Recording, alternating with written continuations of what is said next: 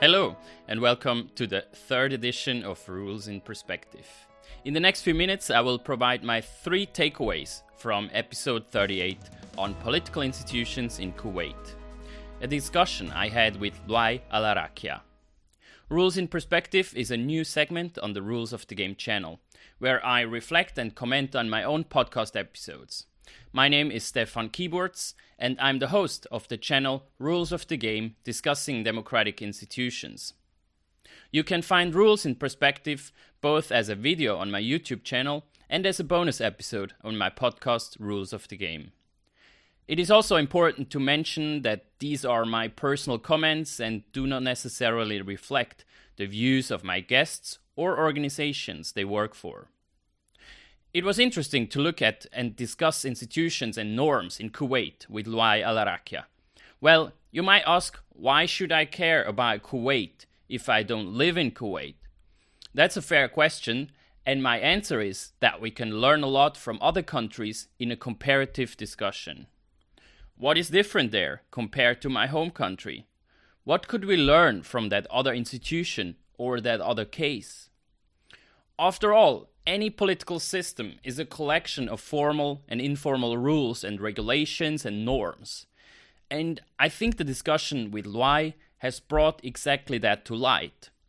Whether you call a country a democracy or an authoritarian regime doesn't really matter. In the end, what matters are the rules that are used to govern a country and how much direct and indirect political power the people really have.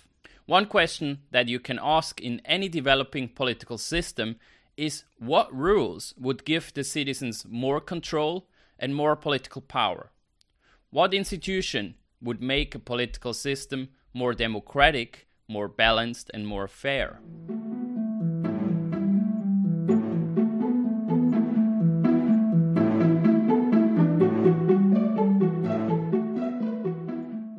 My first point is on reading the constitution and founding documents in your country.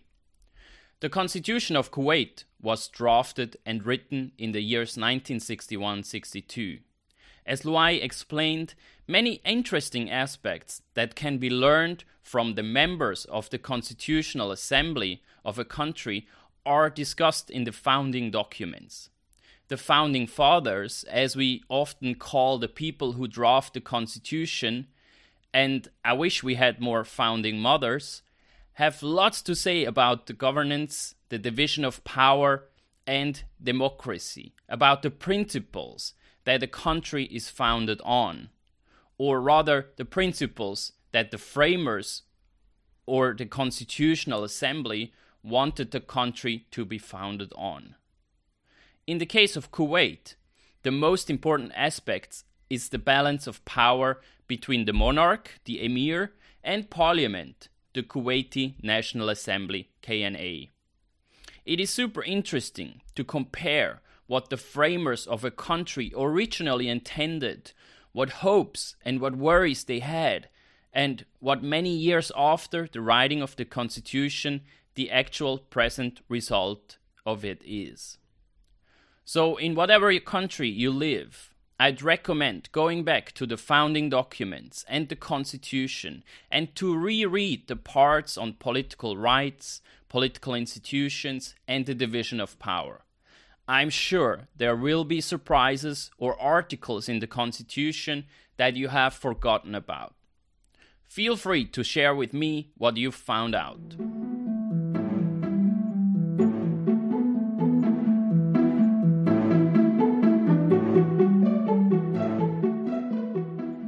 Point 2 is on the question of who can initiate interpellations and motions of no confidence. As Luay Al-Arakia explains in the podcast, small procedural rules can be super important, and changing them could make a huge difference in how the political system works. So not only can major institutional reforms bring about change to the balance of power, but also smaller procedural rules.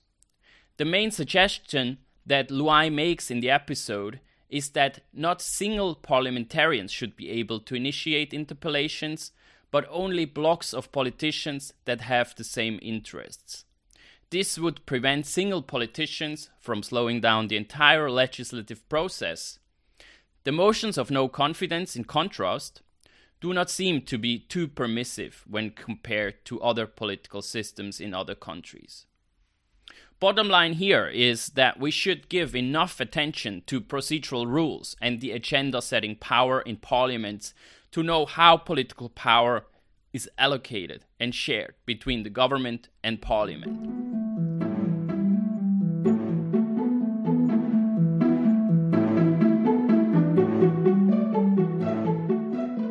My third point is on the important role of political parties. Kuwait is special in the sense that political parties are neither forbidden nor specifically regulated in the constitution. Luai's opinion is that Kuwait should move forward to make political parties a more clearly defined part of the legislative process. Strengthening political parties would make political actions more stable and predictable.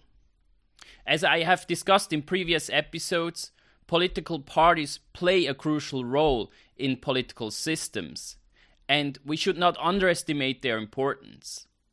And I'm not surprised that Luai is convinced that strengthening the parties in Kuwait would also improve the political process and the balance of power between the emir and major political factions. If you're interested in a useful overview of the roles of political parties, I can recommend the paper Moderated Parliamentarism, written by Tarun Kaitan, that I discussed in episode 29 of the Rules of the Game podcast. In short, parties have important roles as intermediaries between citizens and politicians, and they also reduce the costs in the political process. I'll link to the article and the episode in the description below. This was the third edition of Rules in Perspective. Thanks for taking the time. I hope you enjoyed it. Feel free to send feedback to rulesofthegame.ddi@gmail.com. Please also listen to related episodes on the relationship between the government and parliament. I can highly recommend the episodes on presidentialism and parliamentarism and semi-parliamentarism.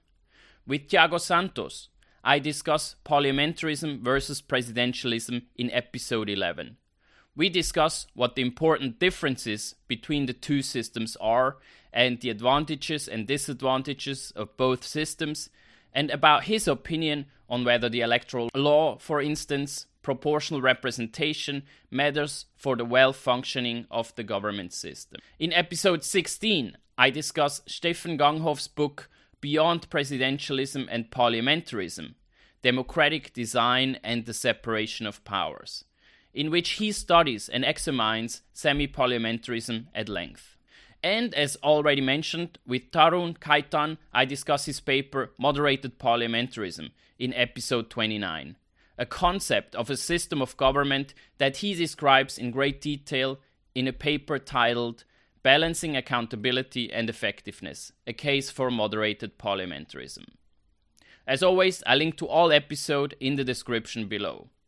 I appreciate you've taken the time to listen to Rules in Perspective. See you next time.